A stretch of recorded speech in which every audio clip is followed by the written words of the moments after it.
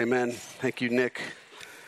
It's already been good to be in worship today with you, to sing of the truth of God. And let me just welcome our guests, those of you that are here for the first time or newer to fellowship, welcome. We're so glad that you're here, could be a part of our service. And I know that we have many that are here today for the baptisms that we're going to be having here in a little bit. So welcome to all of you, and thank you for coming and supporting these candidates who are coming forward to be baptized. It's an important day for them, and it's great that you could come and be a part of this very, very special occasion for them as they continue to take a step of obedience in their walk with Christ. So again, welcome.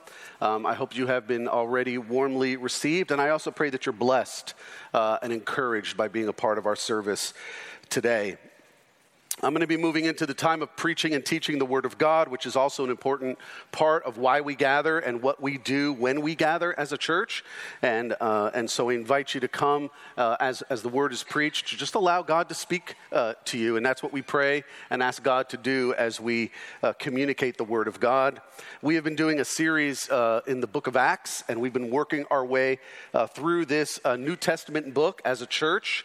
And so if you're here for the first time, you're coming in to kind of right when we're working our way through this, and so we believe that God has much truth for us through His Word, and so I hope and pray that this again is just a meaningful time for you.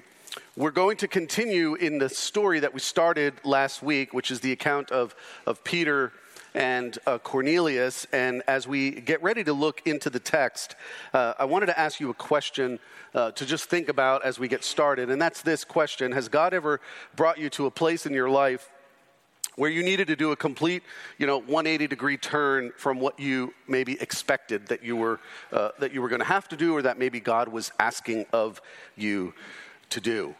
I think that's something that we've all probably experienced at one time or another. I've heard it said, when talking about missions, I've heard it said that the worst thing a young missionary could ever say is, "Lord, I'll serve you anywhere except." It's kind of almost a surefire way to make sure that you're probably going to end up in the one place that you've said is the only place you would not serve. And that requires, again, for that to happen, it requires a 180-degree turn. You have to turn from maybe the direction you were going in and go the other direction. When that happens to us in life, and again, I think that happens to many of us at many different times, there's something that's almost always required, and that is our attitudes need to change.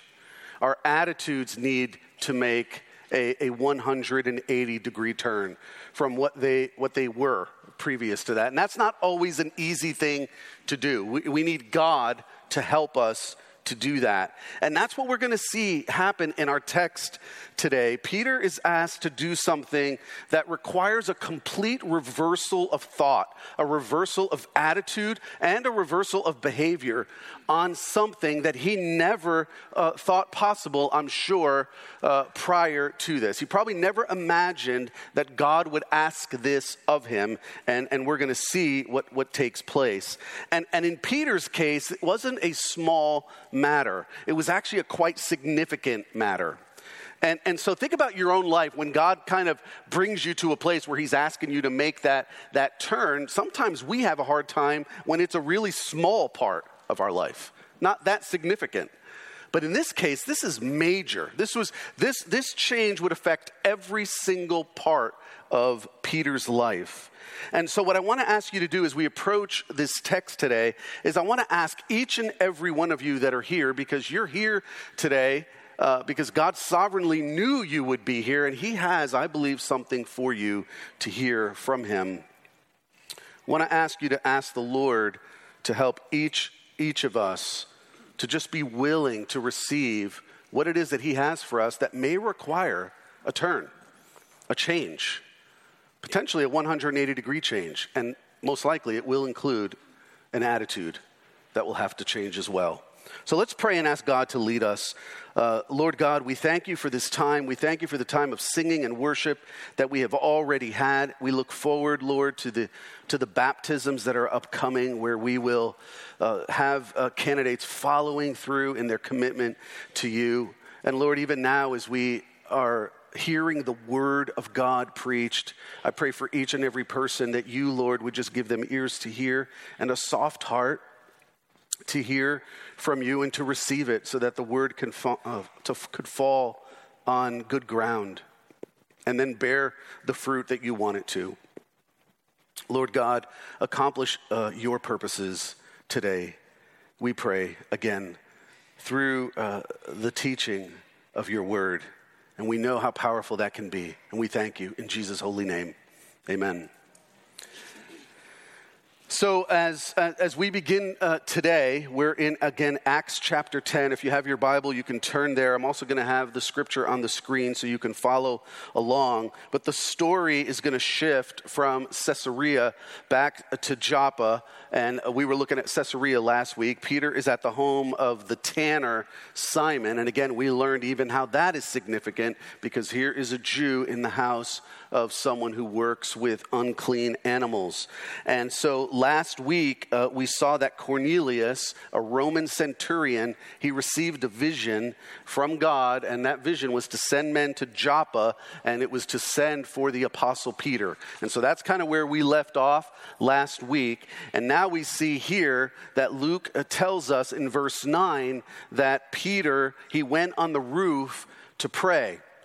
And we're talking probably about a flat-roofed home where he would be, up there praying. And so Peter is praying at 12 p.m. It's midday, and it was lunchtime. This is Luke, who's the writer of this book of Acts. So Luke is writing this, and he's telling us this information that it's lunchtime, and Peter was hungry. And so the friends below the house, they're preparing lunch. They're making lunch, and Peter is praying. And as he is praying, Luke tells us that he falls into a trance. So he's praying, but something happens to him that causes him to fall into this trance-like state, and God gives him a vision during this prayer. And again, what it reminds us of is the fact that Cornelius also received his vision through prayer. He was praying to God, and God spoke to him, and we see the same here. And so when we start looking at Peter's vision in verse 11, we see that the heavens open, and Luke tells us that something like a sheet descends from the heavens. So we see this a lot in Scripture where the writer tells us that something's happening and gives us a picture, but then he says, it's like that. And then in our minds, all we picture is that. Right? But he's not saying it's actually a sheet. He's saying it was like that because that's probably only the words he can come up with. And so it's like this sheet that is coming down. And it's being let down by its four corners upon the earth. So it's covering the earth in some way. Now, so imagine this massive kind of sheet covering the sky. The four corners of the sheet, the way that's referenced, it seems that it's indicating that it's stretching as far north, south, east, and west across the earth.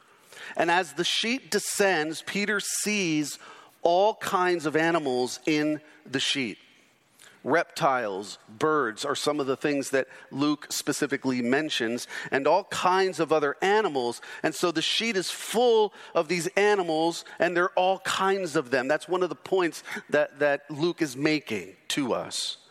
And so it covered the earth from the north, south, east, and west, and then a voice speaks to him. We see that in verse 13. Rise, Peter, kill and eat. Now Peter hears this. He knows what it means. The voice, which is God speaking to him, wants him to kill an animal and then eat it. But Peter, again, is Jewish, and he understands and knows Jewish law. He knows that he cannot eat anything that is considered unclean. And there were numerous unclean animals in this vision. And Leviticus 11 clearly states, and he knows what he can eat and what he cannot. And so Peter is demonstrating he knows Jewish law, he knows the law. So what is his response? Let's look at his response in verse 14. He says, "By no means, Lord, I have never eaten anything common or unclean. So not only does Peter know the law, but what he's telling us is that he has faithfully obeyed it his whole life. He has never, he says, eaten anything unclean. And so he's not going to start eating unclean food now, is what he's saying. He doesn't want to do that. And then God speaks again. And he says, what God has made clean, do not call common. Or another way to say that would be unclean. And then it happened a third time. And so what Luke seems to be telling us is that Peter was told to rise, kill, and eat 3 times. 3 times he resisted, by no means, Lord. 3 times God said, what God has made clean, do not call common. And after the 3rd time, Luke tells us the sheet in his vision is taken up to heaven and the vision is over. Now we know, because this is the Apostle Peter, we know that 3 times is a number that Peter knows, right? All too well. And we have here another time where 3 times he's told something and 3 times he resists. But really, at this point, Peter is confused. He doesn't understand yet what happened. For all he knew, if you really think about it, for all he knew, he just resisted a temptation to do something that he knows by law he shouldn't do. And that would be to kill and eat something unclean. So no way, he's not going to do that. So then we move on and we see that again, Luke tells us Peter is confused, and then we see that Cornelius' men arrive. Verse 17 tells us that Peter is inwardly perplexed, is how Luke tells us by the vision. And what he's basically saying is he still doesn't know what it means. He's not there yet. He's not there fully yet. So why is Peter perplexed? That's a question that we got to think about. Well, here's what he's wondering. He's wondering, how could things that have been unclean for basically thousands of years, because this traces back before Peter and into the whole Jewish nation, since God called these people to be his people, and how could something that's been unclean his whole life suddenly be clean? What happened? What changed? How is that possible? What does this mean? These are all the things that he's thinking about. So as Luke is describing this to us, in the meantime, Cornelius' men arrive. We see that in verse 17. They find the house because they've been sent there, and they're looking for Peter, and they ask for Peter. And so Luke is trying to describe this to us in a way where this is happening simultaneously. While Peter is pondering the vision, the Spirit then speaks to Peter. Now we don't know how that happened necessarily. It's not necessarily audibly. Doesn't say that it is, but Peter knows that it's the Spirit speaking to him. That's what's clear. Peter knows who it is speaking to him. It is the Spirit of God. He recognizes the voice of the Spirit. How important that is for all of us. Because he knows. He knows and he recognizes the voice of the Spirit. So what does the Spirit tell Peter? He says, 3 men are looking for you. Go down to them, accompany them without hesitation. Don't delay. Don't think about it.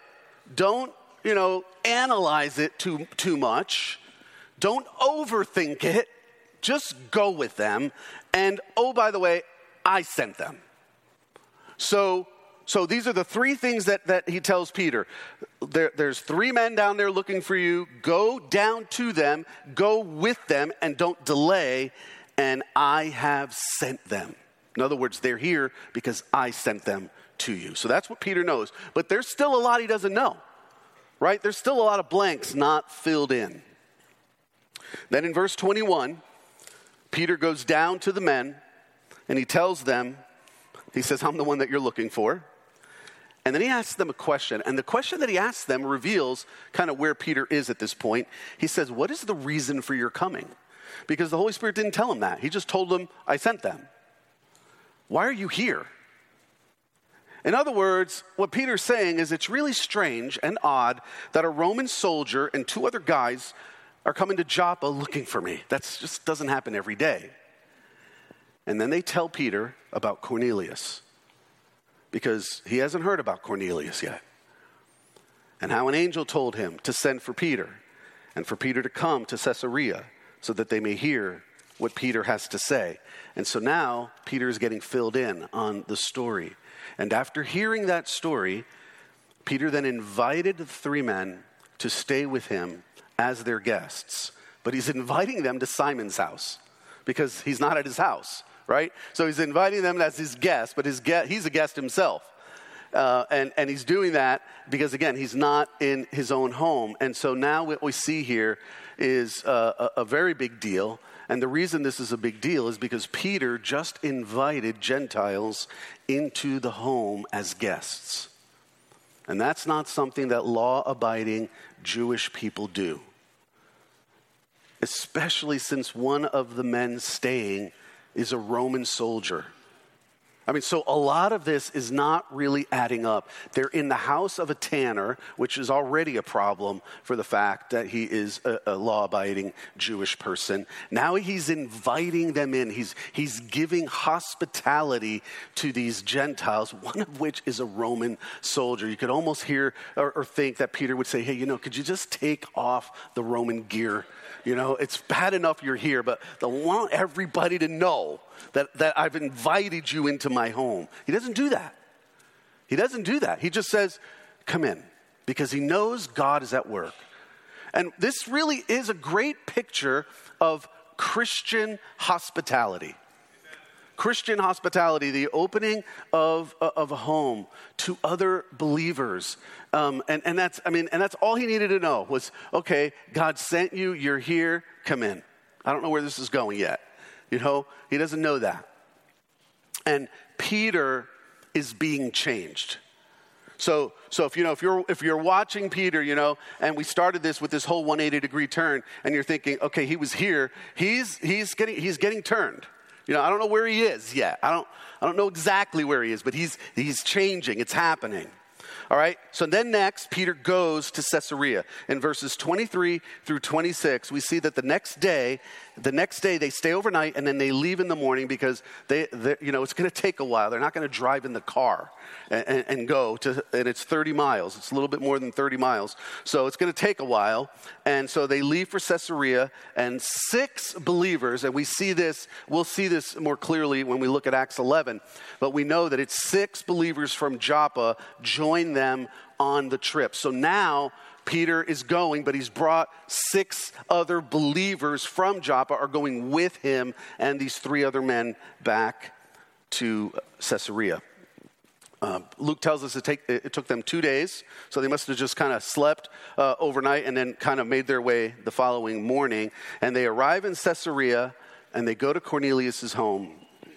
And what Cornelius had done is he knew they were coming, and so he had invited a bunch of friends and family to his house because he wanted his closest friends and his family to meet Peter and to hear from Peter. He's excited about what Peter has to say because he knows that God is the one who has done this. And so he's invited people in. So now there's more people. You can kind of see this story is adding more and more people. And so when Cornelius met Peter in verse 25, if you look at that, and again, you can see that here on the screen, he fell at Peter's feet. And notice how Peter responded. In verse 26, the apostle Peter, this is the super apostle, right? Stand up. I too am a man. This is in the scripture. This is Peter's response. And what it tells us is that you will not find prayer to saints or worship of saints in the Bible. You just won't see that in the scripture. In fact, what you see is the opposite. This is a clear example where Peter is saying, no, don't do that. I'm just a man like you. And he's talking to a Roman general or a Roman centurion who is also a Gentile. We see the same with the Apostle John. I mean, this has happened before. And so what does Peter say then to this large Gentile gathering in the home of a Gentile? I mean, everything about this situation is uncomfortable for Peter. You know how as Christians we like when God calls us to do really comfortable things? This is not comfortable. Everything, think about a group of people that you would go to where you would feel the most uncomfortable. And God says, that's where I want you to go. That's where Peter is. Everything about this is very uncomfortable. And so what does Peter then say to this gathering? Look at verse 28. And he said to them, you yourselves know how unlawful it is for a Jew to associate with or to visit anyone of another nation. Well, that's nice. That's very hospitable, right? Hey, you know how it's actually against the law for me to actually even be with you. People. Oh, well, you can leave now, right? But listen to what he says. But God has shown me that I should not call any person common or unclean. Peter is being changed. Peter is being changed. So what does Peter say? I want to break it down this way. Two things. You all know it is unlawful for a Jew to associate with Gentiles or anyone of other nations. This is what he's saying. You know that. And he knows that they know Jewish law because of where they're located. They're within this area. And also, God has shown me that I should not call any person common or unclean. So Luke is making it clear that Peter is getting it. So this is the turn. It's continuing to happen. He's getting it. He understands the vision. Somewhere along the line here, the Spirit has been moving. Maybe it was on the road walking, maybe it was overnight as he lay his head on the ground and he was thinking about what is going on. Like, should I even be going with these guys? I mean, he is a human, right? So sometimes we make these guys out to be something that they're not, but he would think a lot of the same things we would think, and we think that, right? When we're in situations like that, we wonder, am I doing the right thing? Like, should I actually be doing this? And he's wondering, and God is changing him, and he's realizing, yes, this is something God is doing. And he's getting a picture of the vision. So now what I want to do is just make that meaning of the vision crystal clear. So the meaning of the vision is this: the purifying of the unclean animals in the vision. When God said that these were clean, it symbolized something. God speaks many times in symbols, and he symbolizes things. In fact, baptism is a symbol. We're going to symbolize something today. And he's symbolized God's purifying of the unclean Gentiles. So the vision of the animals and God saying what he did to Peter was a symbol to Peter. God is purifying unclean Gentiles. And what that means is that things have changed now, Peter. And we need to understand this as people who understand Scripture and understand the gospel and understand the Christian story. If you're a Christian, this is a really important story for you, whether you realize it or not, because things were never the same again after this. So something happened here. Not only are dietary restrictions no longer required, but more than that, all Gentiles are now officially, this is more official because we've seen the gospel go to Gentile people prior to this already. We've seen some of that as we've worked through the book of Acts, but this is more the official part of God's plan and kingdom purposes to bring the gospel outside of the Jewish nation to all people. And so this is happening officially now. So salvation, Jesus, we know this from the Gospels. Salvation came from the Jews. but it is now being offered to all people. And praise God for that, because that included me, right? That included many of you. Like we were included in this, but this is where it shifted. And so what God is doing to Peter is he's saying, Peter, no longer can you refer to Gentiles as unclean, unfit, or unworthy. That's a massive change for him, because he grew up doing that. That's what he's learned. Actually, he didn't just learn it. He learned that that's how you honor God. So that's obviously not going to work anymore. And so God has made it clear to Peter that he accepts Gentiles into his family. God is saying they are now accepted into my family, just as I accepted you, and into my kingdom. And so from this point forward, in all of church history, everything changed. The gospel, which was intended even when he made the promise to Abraham. When God made the promise to Abraham, he said, I'm going to bless you. You're going to be a blessing, and that blessing is going to extend to all nations. The all nations part is coming. Now, it's coming to fruition. The gospel is for all people, all nations. God has made it so. Amen.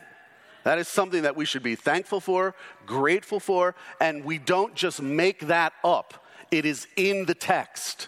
We draw it from the truth. It's not just a story we came up with.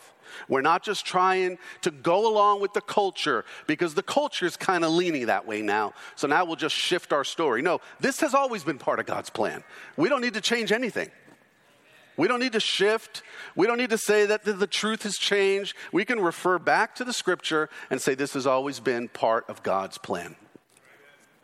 So we continue on, verse 30 through 33. Cornelius then tells Peter, so now he's hearing firsthand. Remember, he heard it first in Joppa from the other men. Now he's hearing it from Cornelius. And you know how that is, right? You hear a testimony from someone about someone, and you're like, wow, that was really powerful. And then you hear that same testimony from them, and you're like, okay, that was even more powerful. Right? That's what's happening to Peter. He's like, wow. Cornelius tells Peter about the vision, why he sent the men. He thanks Peter for coming, and then he concludes. And I love this conclusion, because every pastor or preacher loves a conclusion like this. So we're all here to hear what you have to say. So tell us, right? I mean, that's what he says. He's like, I gathered my friends, I've gathered my family, and I, if I'm Peter, I'm going, I am not prepared. I've been trying to figure out the vision the whole way. I haven't really been writing notes, but Peter knows the Spirit of God is going to give him what it is that he needs to say to these people, and they have ears to hear. I mean, Cornelius has really set these people up. He's like, you're going to listen to this guy, to what he has to say, and he's a Roman centurion, so they're probably going to be okay. And they're going to hear the gospel, and we're going to pick that up next week. Next week, we're going to look into detail and break down that message that Peter gave to them, which is powerful. And so I invite you back for that. But what I'd like to do now, with the time that we have left, is I want to help all of us respond to this text and to what we've heard here in the right way. I want to ask you this question: how does Peter's experience and this text apply to all of us? How does what you just heard, how does that apply to all of us? Peter had been taught, follow me on this, Peter had been taught to throw all the Gentiles onto the giant sheet. And then he said, by no means, Lord, not them. But after this vision and after this encounter with Cornelius, Peter would never be the same again. Now, did he have some, we know from reading through the rest of the book of Acts and even through the rest of the epistles that he still had some issues with this, struggles with this. But he did have a change here. His attitude towards Gentiles changed because he realized that God has made them clean. And so the question is, what about us? What about you? Like, what What about the things that we struggle with? Because this principle applies to all of us, because we all do this easily, and sometimes we do it so easily that we don't even realize we're doing it. We don't even realize that it's happening. We shut out whole groups of people. We mentally excommunicate people from our lives. Just mentally, we're like, they're out. Our circle of friends. And Peter had done that. And again, he had been taught to do that. And he actually thought he was honoring God. And now this shift has happened. And he needs to pivot. He needs to change. And the Holy Spirit's making that change in him. Peter needed to see that sheet full of unclean animals and then be told, do not call unclean what God has called clean. And so the question I want to ask you is this: what about our sheets? Like what would our sheets look like if the Lord lowered them down in front of us? Who would be on it? You know, who have we, think about this question, who have we said this about? By no means, Lord, not them. Who have we said that about? Because our sheets are filled with people that we have written off. And the question is, why have we done that? And there are a lot of different reasons that we do this. Maybe it's education level, you know, like sometimes it's like, it's just, I'm too educated for them. And then sometimes it's, they're too educated for me. They're just way up here and, they have no idea of reality. And so we just write people off because of that. Maybe it's ethnicity. You grew up in a home where it was fine and okay to write off an entire group of people because they were the wrong ethnicity. Maybe it's color of skin. We write off certain groups of people depending on their color of skin. They can be too dark, but they can also be too light. They're not dark enough or they're not white enough. And either way, we write them off and we shouldn't be doing that. Maybe it's political. Our sheets are filled with people we write off because of political views, and we say, by no means, Lord, not them. And here's the thing I want to bring to mind. How does God respond to us with that? I believe he does the way he responded to Peter when he says, what God has made clean, do not call unclean. And so, yet we all do it. We all do it. There isn't, this is what's so wrong, and you've heard me talk about it a lot, what's so wrong about the social justice ideologies, because it tries to say there's only these groups and these groups, but we all do it. All of us. And what I want to do is just encourage you to take time right now even to just, where you are, just confess that if the Lord is even bringing that to mind, those that maybe you're writing off and saying, by no means, Lord, not them, then realize something. Jesus has come to save them too. And he may use you to bring the message, just like he used Peter. Right? Because you can think Peter would be like, hey, God, I have a better plan. Save a Gentile guy. Let him, how about the Roman soldier that came to my house? I'll lead him to Christ. He goes back and does all this. I don't want to do that. No, Peter, you're doing it. But I'm uncomfortable, that's why you're going. And also because you're one of the apostles of the church, and it needs to be reflected to the entire church that this is something that I'm doing and that it's going to infiltrate every part of my church because the gospel's going to all people. So be available and open to that. Let him do that work in you. Let God do that work in you. And again, it may mean something. It may mean a 180-degree change of attitude for you. But if it does, let the Spirit of God do that work in you. So as a way to help you remember this message, what I did is I have something for you. I have these small napkins. They're going to be available to you as you leave today. And so there should be enough for every one of you. So you could take one and as you leave. And I want to just ask you to let it be a symbol of the sheet in your life. You can even maybe put it in your Bible. And then maybe later this week or today, take some time alone with the Lord and just say, Lord, bring to mind those who I've written off. Maybe it's a name, but maybe it's not a name. Maybe it's not a specific, maybe it's just a whole group of people without names. And whoever you have said, by no means, Lord, not them.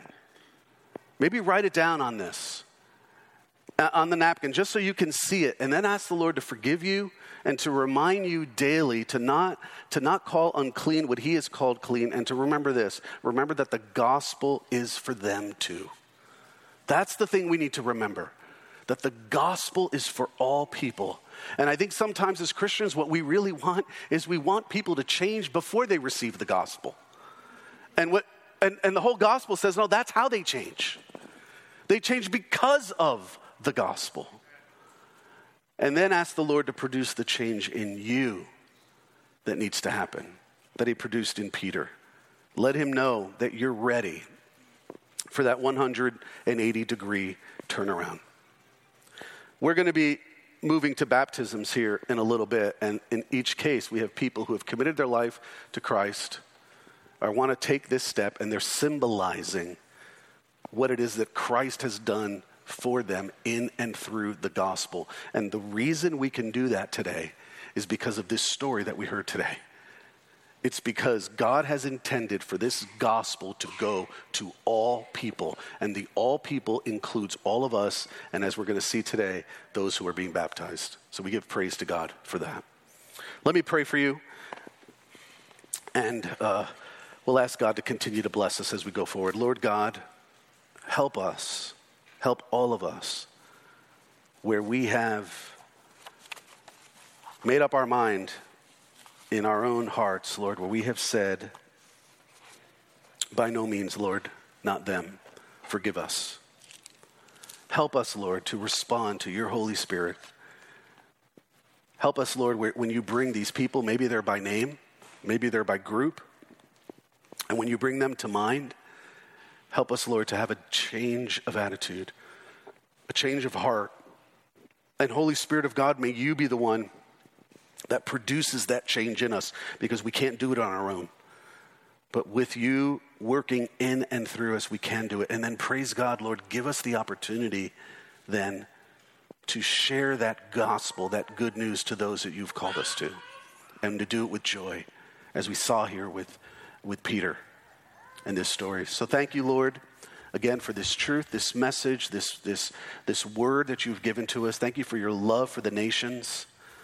And Lord, as we continue now, even in our service, as we sing praise to you, as we magnify your name, Lord, may you hear not just our voices, but may our hearts come before you to just declare how wonderful you are. In Jesus' holy name, amen.